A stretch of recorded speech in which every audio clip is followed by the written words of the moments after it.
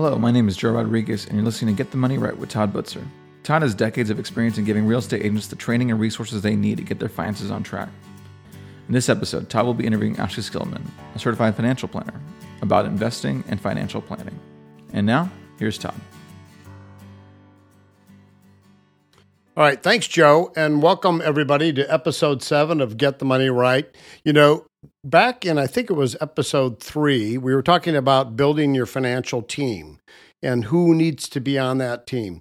And one of the people we suggested that you get on your financial team was a financial planner. And we also said during that episode that in a future podcast, we would bring on a financial planner to kind of give us some oversights and some ideas and lend some expertise into the whole concept of planning for our futures. And so I'm really, really excited to welcome our second guest ever on Get the Money Right. Please welcome Ashley Skillman. Ashley, thanks for being here. Thanks so much for having me. I really am excited for this. Yeah, we're excited about it too. So first off, for everyone listening, Ashley is not here. And you hear me say this every episode, folks. She's not here to give you financial advice. This is not financial advice coming from Get the Money Right or from Todd or from Joe or from Ashley.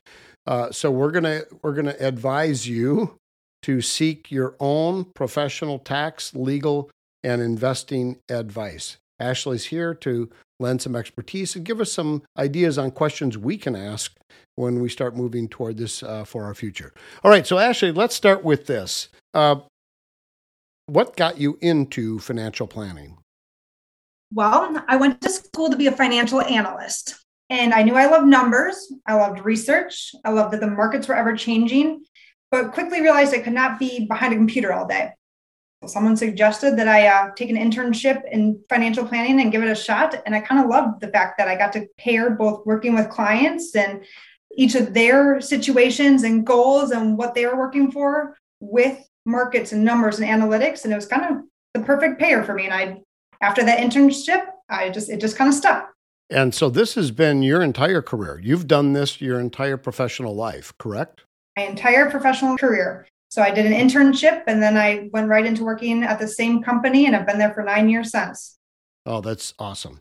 Well, we're excited to hear your thoughts today. So Ashley, and you and I have talked a little bit about this prior to the episode, but the real estate industry, being entrepreneurial, independent contractors, these are wonderfully creative, smart, gifted business people.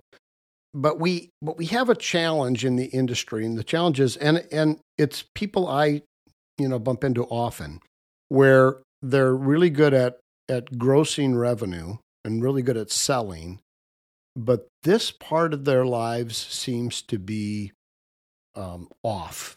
And the reason I say that is because I simply ask them. I'll say, "How are you set up for your future?" Or "How are you set up for retirement?" Or "What are you doing to set money aside?" And the overwhelming answer is kind of about a myth we talked about in episode 2, which is I'm thinking I'll get to it later. Okay. So with that in mind, what are some of the common, mistakes might be too strong a word, but what are some of the common challenges people have when considering their financial future? Well, it's interesting that you say that, because number one, it's not just the real estate market, but it is a big thing in general of people. People don't want to plan for their future. They want to plan for the here and now. I'd say the first mistake, if we're going to call it a mistake, is they don't start early enough. Exactly what you're saying, I will worry about when I'm older, when I have a better job, when I make more money, when I have the next big sale. That's when people just they don't want to think about it now. So they just say in the future, when that event happens is when I'm going to start. But really what we find in general is compound interest of starting early, even if it's just a little, makes such a huge difference for your future.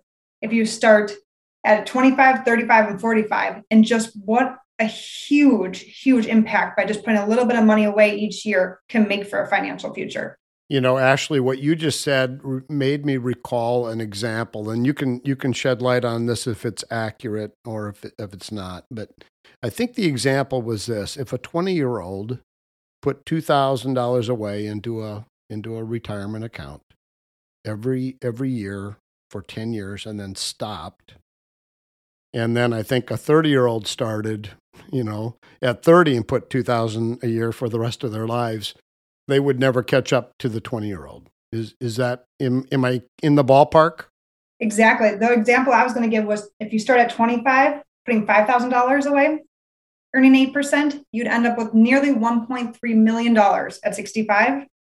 Or if you started that 10 years later at 35, still putting $5,000 away annually, you'd end up with $566,000 at 65. So even though you're putting $50,000 away more, you're still making over $600,000 of a difference. Interesting.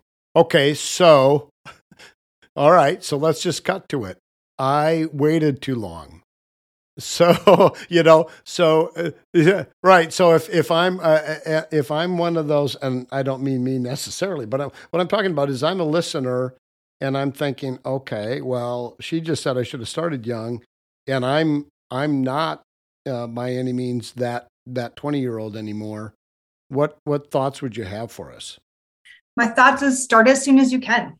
Make sure you do pay yourself first, and make sure that, well, first and foremost, you want to make sure that you're paying off liabilities first. I know you've talked about in previous episodes of how paying interest on credit cards or to the IRS if you're late on your taxes, how behind you can get because you're paying penalties and interest. And in the stock market, you never can count on a 16 to 20% rate of return, which essentially is what you're getting by paying off those credit cards early. So that would be really the first and foremost thing that you want to do is make it a priority to pay down any consumer or credit card liabilities. Okay, so take care of that first before I start parsing my money, so to speak. And I think that's great because I think a lot of us might say, well, I want to get something going, but yet I'm carrying this massive amount of consumer debt, or I'm late with the IRS and paying interest and penalties there. So let's get that taken care of first is what you would tell us to at least look at. Absolutely. I mean, there are some great years in the stock market. Then there's years like there's this year. So you want to make sure if you can pay off your credit card and say, I'm going to guarantee myself a 16 to 20% rate of return. There's no good financial advisor that will ever use the word guarantee. You're not allowed to use the word guarantee, Sure. But let alone say that they can average a 16 to 20% rate of return. That's unheard of. Yes, got it. Okay. So if I feel, so I kind of asked you this already, but if I feel behind in this area, and let's say that I've committed now to getting my credit card, my consumer debt down, and get my affairs in order regarding the IRS and so on, and I've got a pretty good handle on that. Now, what do I do? Then you look to open up a retirement account. There's all sorts of different retirement accounts that you'll want to consider. It comes from, you go down taxability wise, and I think we'll talk about this in more detail later in the episode, but you'll want to open up a retirement account to start saving and investing. There is a difference between saving and investing. Saving in a checking account, it just sits there. Of course, that's important for having a cash reserve, but you are losing to inflation every single year. So getting those dollars invested and working for you for your retirement is the next thing that you would want to work on and make a priority, and putting as much money as you can towards those accounts. Okay. So what if I have taken care of my consumer debt, my IRS, all that, and I'm ready to open one of these, but I always find myself really tight financially. So I'm thinking, I don't know where I'm going to find the money to even start putting some away in this, even if I've got my other garbage, if you will, taken care of. What thoughts would you have? It sounds pretty cliche, but just create a plan, write it down, look at your inflows versus your outflows. And by having a plan written down, it keeps you accountable. Share it with your spouse or your significant others or someone that will hold you accountable, and look at it often. By looking at it often will keep you on track. And when you're looking at your cash flow, you're going to look at what your inflows are and what your outflows are and see what you can cut out. Me personally, I try not to have any monthly subscriptions because it's something that you're going to be liable for every single month. And so I've made sure I've gone through my own personal budget and I've cut out anything that I know that I have to pay every single month.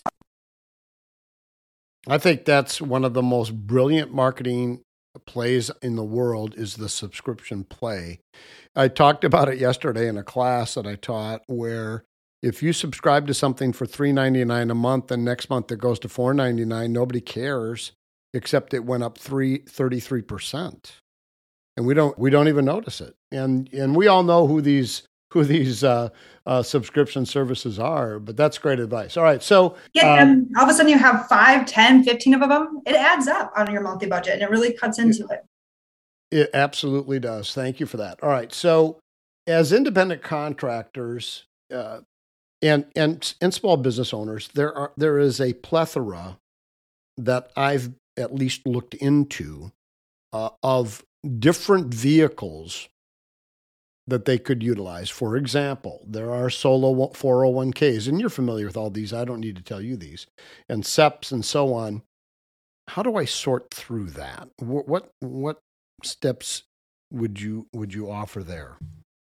This would be a situation where you having a financial professional will be helpful to be able to look at your personal situation, because you're going to look at things of how is your company set up. I know you talked with your CPA about, are you an LLC? Are you a sole proprietorship? It's going to matter how your company is set up for what 401k or what retirement account is going to make sense for you.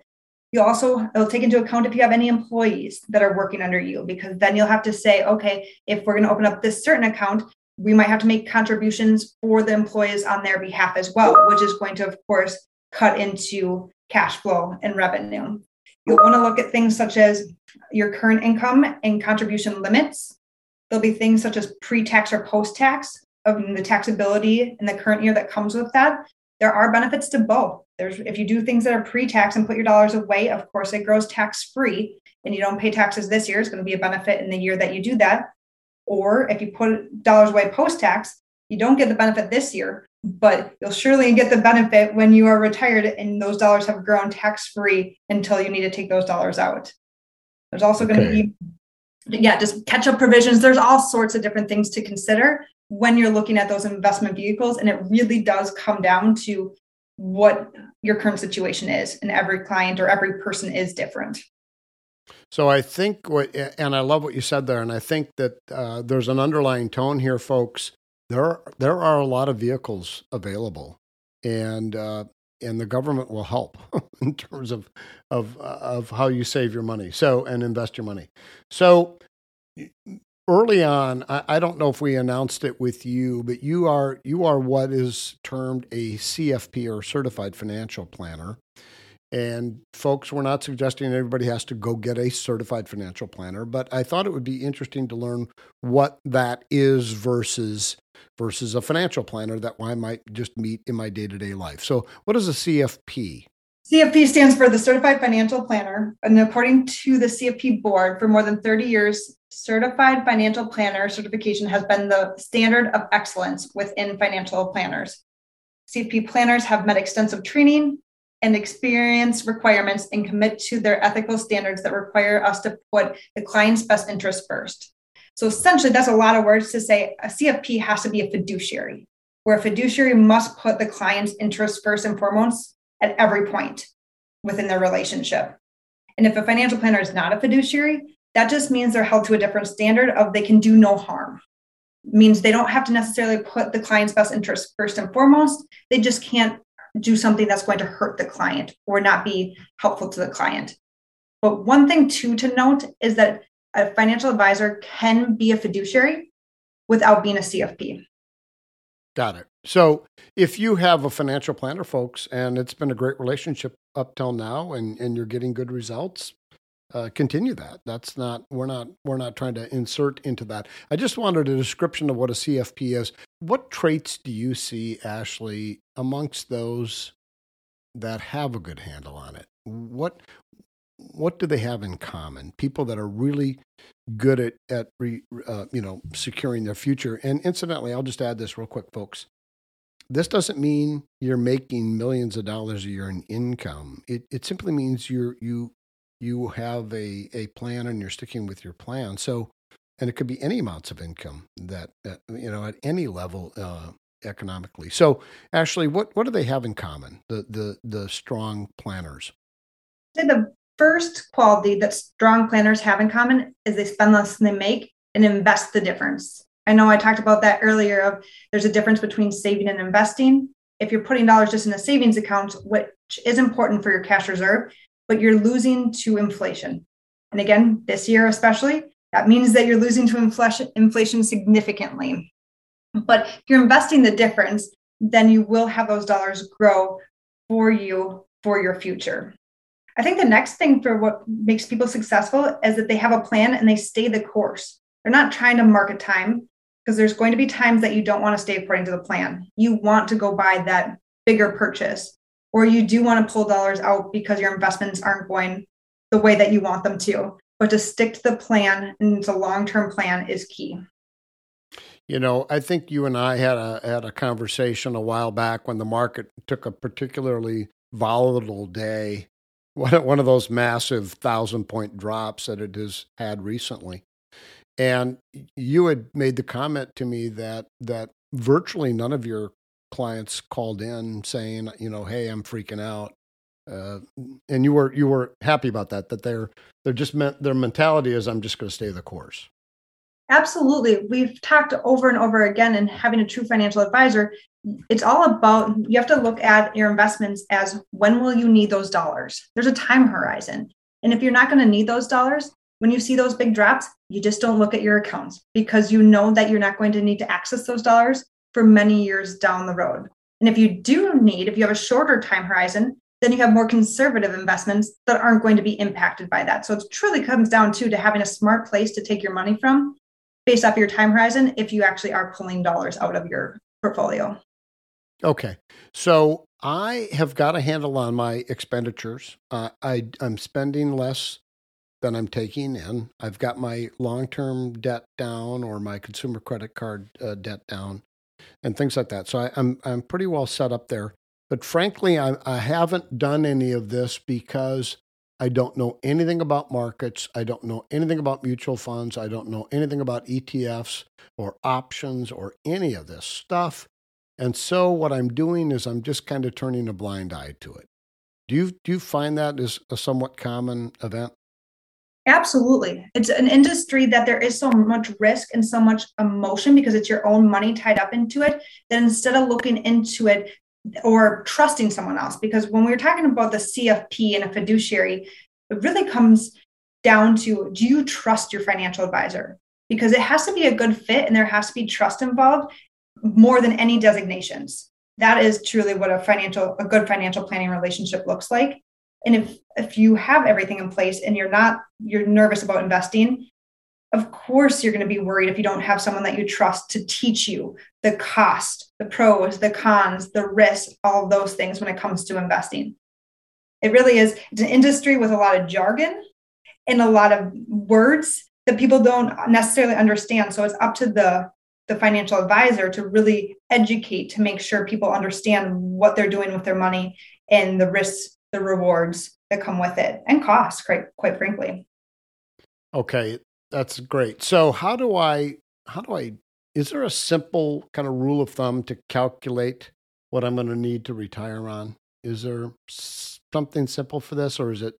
Todd, that is the number one question we get from even our own clients. Everyone wants to know what that magic goose egg is that you need to have for retirement. But unfortunately, there's no magic number. Sure. It really comes down to how much you want to spend in retirement, what your goals are for retirement, and for certain people, what the legacy you want to leave behind when you pass away. So I wish I had a magic number to say, this is how much you need to put away in order to make sure you're going to be okay. But since every person's unique and different of what their goals and desires of, that's where having a plan in place really helps you. I can tell you that generally they say if you have a nest egg and if you can live off of 4% of that nest egg, then you should never run out of money. Yes. I've heard that number before. What you highlighted there, Ashley, so beautifully is that, look, everybody's needs are different. Everybody's spending habits are different. Their legacy wishes are different. And so this is why we need our local expertise help to guide us in these particular areas. We're kind of nearing the end here of our conversation with Ashley, but if I'm already on a pretty good track, I think, if I feel like I'm hitting my goals, what are your thoughts? When I was listening to your earlier podcast, something stuck out to me that fit beautifully with this question. You had said, when you were building a financial team, you oftentimes hear, it's just me. I don't have a real estate team. I'm just getting started. Why can't I just do this on my own? But then that real estate agent will get in their car and they're going to go try to convince someone who is selling their house for sale by owner that they should do it on their own. Right. I think that parallels it perfectly. Essentially, people who sell their house for sale by owner probably could know the basics of selling and probably could do it on their own, but they don't know what they don't know. And opens you to a whole different world of, I don't know your industry very well, but I'm sure there's troubles that come along with that. Yeah, right. I think it's the same thing as it's beneficial to work with a professional to help you be prepared. We're not ever predicting the future. A lot of times people do get financial advisors. They think you're predicting the future and you're finding the best next hot stock. That's what they think financial advisors are. Yeah. But you're not predicting the future, but you're preparing for the future. For the certainty of uncertain is we commonly say in our industry, because we know there's going to be uncertain events in this industry. You can't tell when someone's going to have a life event, such as passing away of a spouse or a disability or the uncertain markets. There's all sorts of uncertain topics that come up, but it's really when you're working with a professional to prepare you for those things, there's a much less likelihood that's going to disrupt your overall financial plan.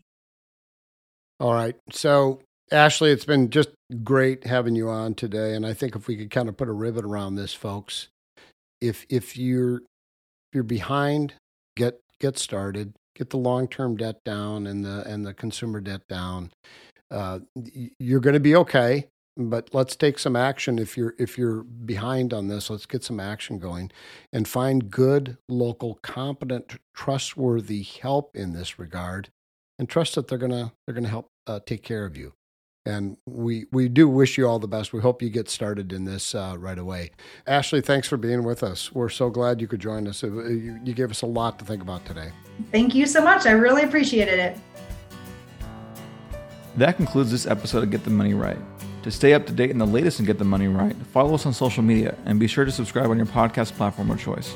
If you want to support the show, please leave a 5-star review and share with your friends. If you are a real estate agent who is getting their money right and want to be a guest on the show, please submit all inquiries to getthemoneyright.podcast@gmail.com.